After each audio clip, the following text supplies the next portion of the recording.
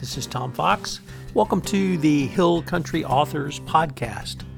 Not only is the Texas Hill Country the most beautiful place in Texas, but it also has some of the best writers in Texas. On this podcast series, I'm going to explore writers in literally all genres of writing, both fiction and nonfiction. I hope you'll join me in this journey.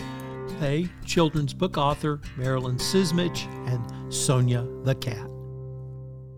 Hello, everyone. This is Tom Fox back for another episode, and today I have with me Marilyn Cismich. As most of my audience knows, I am a first-time children's book author as of December 2022. Well, Marilyn is a multi-children's book author. So recently I saw some information about her, and I thought this would be great to have another children's author on the podcast. Marilyn, with that incredibly long-winded introduction, welcome, and thank you so much for taking the time to visit with me today. Sure. Was your professional background, or what is your professional background now? I didn't start college till I was in my 40s. I was an artist and a muralist and a lot of things in California. I was married before. I was born and raised in the San Francisco Bay Area. And my background, I'm a Croatian, 100%. And my family, immigrant family, 100%. My grandparents, they all came from Croatia, different parts, but still. And that's where I was raised, was in California. And I married my high school sweetheart at that time. And I had 3 children. And that was my job. I wanted to stay home with my children, and I did. And it took a long while. We didn't, as California was turning way back in the 70s. It was a place, my 2 oldest children are girls, and they were involved in a robbery, believe it or not, and that did it. We said, we cannot live in California in the city. We were living in Richmond, El Cerrito at the time, and we moved up to Santa Rosa. It was beautiful. My husband had his own decorating shop. He was a decorator, and so I would home decorator. And so I would paint and do murals in people's homes, sometimes, or businesses. But we still really weren't satisfied. We had a pretty good community. We went to church. But I decided, Don, his name is Don, do you want to see the United States and see if we want to move somewhere else?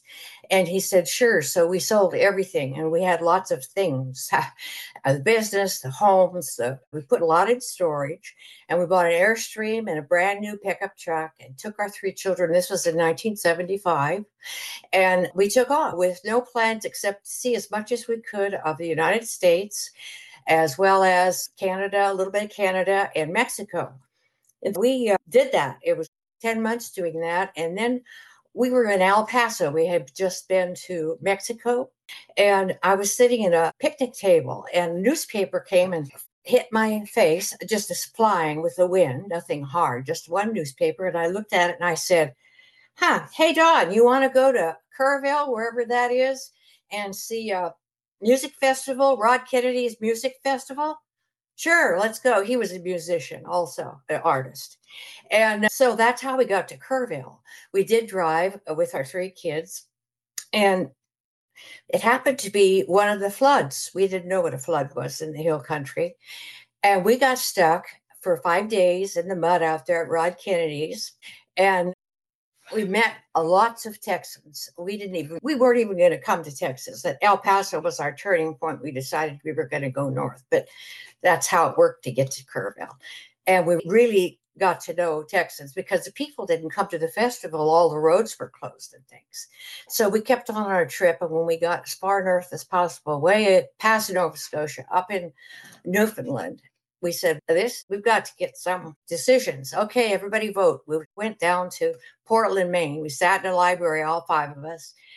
What do you like the best? What do you like? We all wanted to go back to Texas. And I think it was because unemployment was wonderful, and it was opportunities, and it was a small town, and we thought the people were so nice. So we went back down here, and that's how we got to Kerrville, Texas. And so I worked for Herring Printing for a while as a typesetter. I didn't have any education. I had from a family of 6 kids, and only my oldest sister had gone to college. And so I thought I got a newspaper out, throwing a newspaper in the middle of the night, and you rolled your papers with each other right across from the library. There's a place under there we would go and roll our papers at 1 a.m. One night, I was looking up the Sid Peterson Hospital, and I said to Mr. Goody, he was my partner there, he rolled at the same time. And I said, Mr. Goody, I think it was winter. I think it's pretty dumb. We're out here in the cold. Why am I not working somewhere like over in that hospital there? And he said, well, you can work in the hospital. You can do anything you want. You're young. I was in my 40s. And I said, he was an old man and crippled. He had been in the railroad yards and been crippled hit by a train, even on his job, saving a man. That's another story. So I said, yeah, I guess I could. So I found out how you go to college, and I went to Schreiner. I didn't know that I was going to go into nursing, but I talked to people about what could I be. I always wanted to be something. What could I be that I would be able to do when I'm old, and I'd make a lot of money, and that I would help people?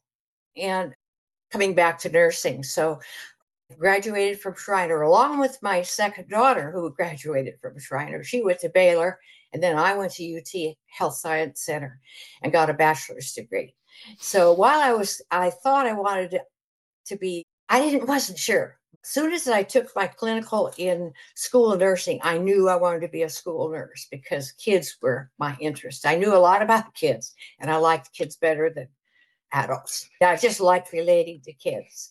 And so I finished that, and I got a job in Centerpoint. That was my first job as a school nurse. And then opening came along for Ingram High School. So I applied for that and got it. There were 17 people that applied, and I got it. And so I was there for about 3 years, and I said, I've learned what school nursing was and parents and families. And I said, I think I need a master's degree in something specific like child abuse. And thought about starting that master's program. And I went over to San Antonio back, and I did. And then I found out there was a professor that was up in Alaska, that she was pretty famous for child abuse and domestic abuse. And I said, by this time, I was not married. And so I says, you guys want friends? You guys want to go on a trip to Alaska? I want to go see if I can meet this professor. It was summertime. And see if this is where I want to go to get a master's degree. So we all did go, rented a van, and my sister was already up there living in the village as a reading specialist, my big sister, and learned about Alaska. And she met us, and 6 of us went. We saw it. I did meet the professor, and I said, that's it.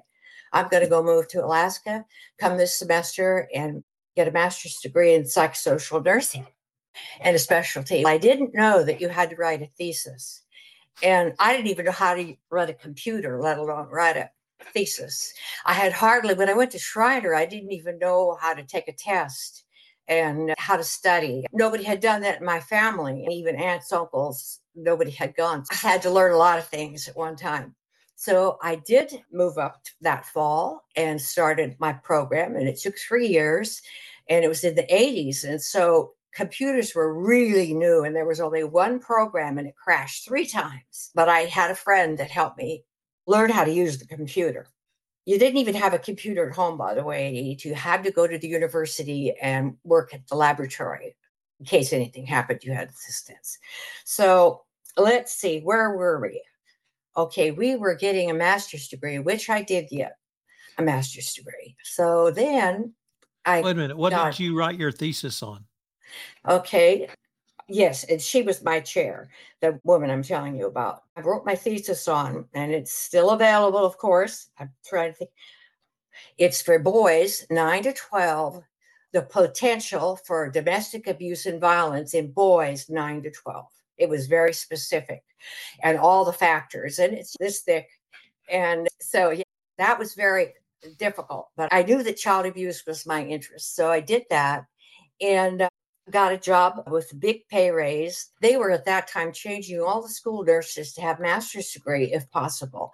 And I started in a junior high, but then I worked up there in Alaska 16 years as a school nurse. And I ended up in an elementary school with 500 students.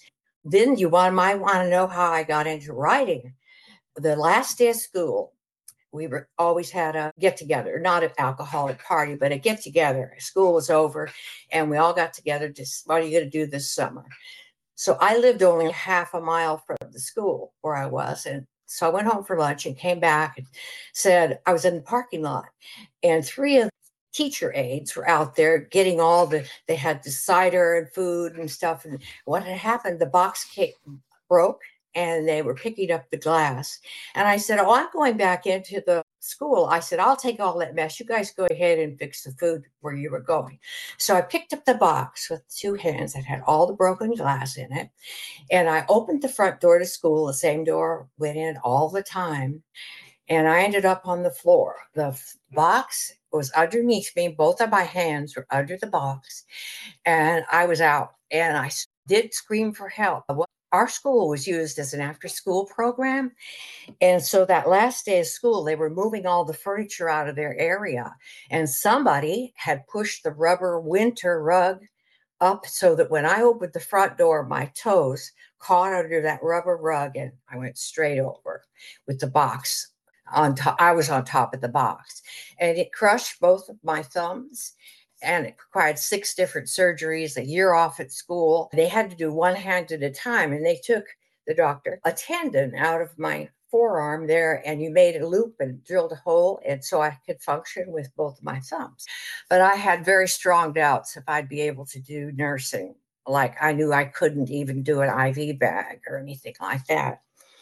So as I was getting well there, and it was a huge problem because it was a workman's comp case and all that went on years. So another story. So I said, as I was sitting home getting well, what can I do that I would be good at? I could write children's books. So I investigated and remember way back, like 40 years, there was a company that you'd say, can you draw me? And then you'd say anything. Okay, this did it for writing. That same institute, it's called Children's Writers Institute out in Connecticut. And so I said, okay, I can't type yet at all. So I had to learn how to do a voice activated typing program so I could do the course. So I started children's learning how to write for children with that institute, and I completed their complete course. And while I was a school nurse there, I knew that I still wasn't satisfied. I wanted to do more. And so I found out that you could apply for a sabbatical. And well, first of all, I have to go back one little paragraph. At the time, there was this church down at the bottom of our street. We lived on a dead end street.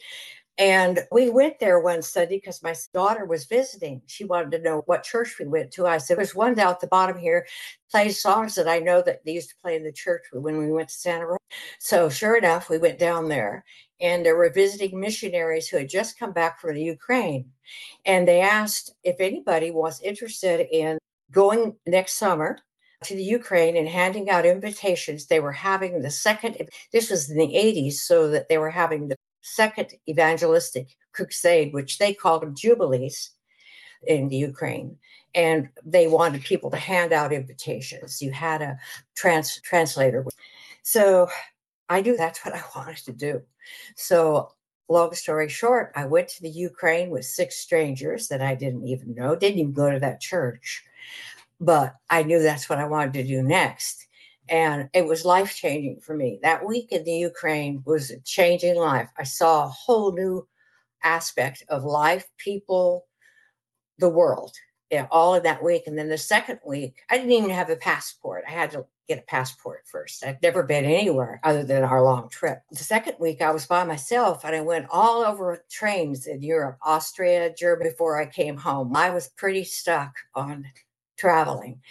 And I found out then when I went back to work in Alaska, that they had a sabbatical program that you could apply for a year. And that's what I did. And I was the first nurse ever to get a sabbatical approved for a year paid in the Ukraine. And I had made connections still with the people that I lived with. Each day you went and lived at a different house. So you got a different, I had one house, but a different college kid. They were college kids that were learning English that were going to be teachers. So I had a different, it's not a transcriber, the person that's with you walking around that speaks. Translator. Translator. Yes, thank you. So I got to know a lot of college students, and so it had all that connection. So I went on my own. I got the sabbatical, went on my own. My husband would come every so many months, or I wouldn't leave. I'd come back, of course, in the summer. So that changed my life. So I had a lot of experiences just with all of Ukraine. It was just so wonderful. People related to my background as the Yugoslavian people with Slavic. And so I understood just everything. I didn't need to know the language. I felt like these were my relatives. And so made a lot of connections. That's how I still was doing children's writing courses. And when I came home after that year, I decided I wouldn't always be a school nurse. And my husband was working for the school district also as a teacher of first aid for all 2,000 teachers and this staff. That was his job. So we had the same schedule. So I knew that there were so many unique things that happened in Ukraine that I could make some great children's books. I figured that yet still have the value of the books. So I started out this was my first book. It's called Sonia the Cat. And all of my stories, I have 3 books that I've written already. I have a 4th one, but I don't have a publisher anymore. They went out of business. They were in Oklahoma. But anyway, the first book I used from experience. I had a friend called Angelica, and she had become a new Christian. I went to an evangelical church there. Of course, it was all Russian or Ukrainian, but doesn't matter. So I would go in the morning on Sunday to her apartment, pick her up with her daughter, who was 7, and we'd go to church. So one morning I came and I said, okay, ready to go. And she said, yeah, go get Sonia. Sonia was their cat. So she went out on the balcony and got Sonia, and she stuffed her in her purse. And I said, why are we taking the cat to church? And she said, because, and very like this, she said, we're new Christians now, and everybody has to do their job and give to God. And Sonia's going to go to church and kill all the rats and mice. And I'm going to leave her there. And so, sure enough, we did have rats and mice. The church was an old theater. All the evangelical churches there were about 3 in that. I went to Kherson, by the way, which is on the news a lot. Kherson. It's on the south end of the Dnieper River. We took Sonia to church. And she left her there for a week, and the people would bring their cats to church to kill all the rats and mice. And so I use that as my first story to take off to show the values of giving without money. And let's see, and sharing and family and how resourceful the people were in everything they did, everything. And the second book I wrote, Sonia's in all the books, series of Sonia the Cat. The second one was how Cora was the cow. This is little Olena, the girl. So my blue blanket with the patch on it is always in the books too. That's my carryover. And Sonia was not a pretty cat. Like I made Sonia black, but like my cat, which is Nancy at home. And actually she was, in Alaska. So the cow book, which is the second one, I wanted people to know about the natural medicine that they use. The cow's horn breaks and they put the plantain. So I got a little bit of, but I wanted the culture to be in it in a fun way for kids to learn about Ukraine, as well as the cat and the people, how wonderful they were. Okay, and how resilient they were. So those are the kinds of values that I've used, Christian values, in all 4 of my books so far. So I bet you have a question. I stopped to breathe. So how or when did you get back to Kerrville? Hey, so actually I was able to go back to work, and I stayed for a couple of years, but I wasn't satisfied. But Snyder was ready to leave. And because we have a ranch here, we'd never gotten rid of our property here or anything in Texas. We just would come back a lot and spend time. So in 2004, we bought a brand new Volkswagen. We're the only one with that red Volkswagen in Kerrville. And we brought our cat and a lot of things that we couldn't let go of in the van. And took, I think it was like a month to come back and stop at kids' places on the way. And so we came back in 2004. And I worked at the hospital a while and such. is that I really didn't want being retired at all. I guess I'm used to it now. And so I started, you want to know how I wrote the animal book, which I have, which is Yes. completely different. This book, I was taking an advanced course in that same institute, Connecticut. And I had no idea. I paid for the course before I even found out that the whole thing of the course was you had to write a chapter book for children and go through the process of getting a publisher and all that. So figured, what do I know? And I knew my husband had raised and rescued animals his whole life. And so I figured we'd write a book on the animals, all his different animals. I had my source right in the house. And so that was what I used to write, was his experience. They're all true. All the stories in here are true. Very funny. A lot of them adventurous. His friend, he did most of these things or with his friend. So that's how I ended up writing the animal book and a chapter book. I spent a year trying to get a publisher, and I did have the UT Tech. I was interested, they're small press, but they never did anything. So I said, okay, I'm getting older by the day here. I better do something. So I found out about writing my own book on Amazon. And that's how I ended up doing the animal book. It was myself, which self-published. I can't hear you. So tell me about when you guys first went to the folk festival. It must have been 75 or 76. It was 75. That was one of the first ones. So what was that like back then? I think it was the fourth one. It was very much in the beginning of his career. What happened was we got in on the first day. And so that was before the actual flood came.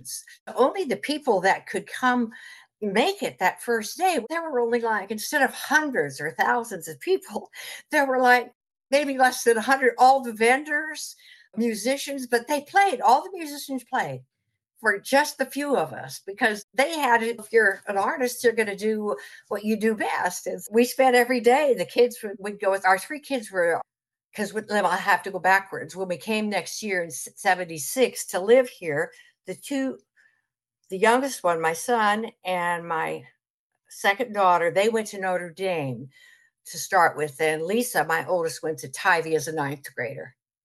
And when we took them out of school for the year, I had smart kids, still do. They all three have college degrees and have a profession. I saw the value of that kind of late in life, but it doesn't matter. I still have a lot of life left. By the way, if somebody might want to know, I'm 86 and going on 87 in a couple months. And what I'm going to do this spring is I'm going to Croatia for the first time in my life. I know we still have relatives. This is a sad story, but how my father got here was the Nazis came through his village in Croatia when he was out with the goats with his brother. They lived in a rocky village and they killed all of his family, all of them dead in the house. And he came back with his brother. And so within months, he was a teenager, older teenager. Within months, he and another cousin, stowed away on a ship to America and came. That's how he came to America. And I looked at the manifests when I lived in Alaska, and he's not on the manifest, but he went through Ellis Island, became a citizen, went all the way to, because he lived on the water and knew fishing and all that and animals, he went to San Francisco. He heard that was the place to go. So that's how he made a connection with my mother, who was also Croatian. So anyway, that's a sidestep, but I'm going to go there. Not that I have any relatives I don't even know about, but I want to see that country before I die. I want to see where I came from, because I had such a connection with Ukraine that I know there has to be something like that. I will just say you are not the oldest author I have interviewed for this podcast. Okay. Okay. Marilyn, unfortunately, we are near the end of our time, but if our listeners wanted to get in touch with you to purchase some of your books, what would be the best way for them to do? Yes. This book that I put on Amazon, the animal book, which is 15 chapters, I've had 6-year-olds could read this. It's a 5th grade level, but so that's about the animals, 15 chapters. And unfortunately, the 3 picture books, these are picture books, by the way, 32 pages, pictures and text. These about the Ukraine, I would want you to send me an email and I'll make connection with you. They're all, if you buy the book on Amazon, this one, it's $2 more than when I'm in person with someone. These are $10 each of Sonia books. Okay, give me my email address. Write me, and we'll make a connection. I'm going to put your email in the show notes, Marilyn. I wanted to Okay. thank you again for taking the time to visit with me. I've really enjoyed it a lot. I forgot about how fun all the things I've done. Yeah, and interesting.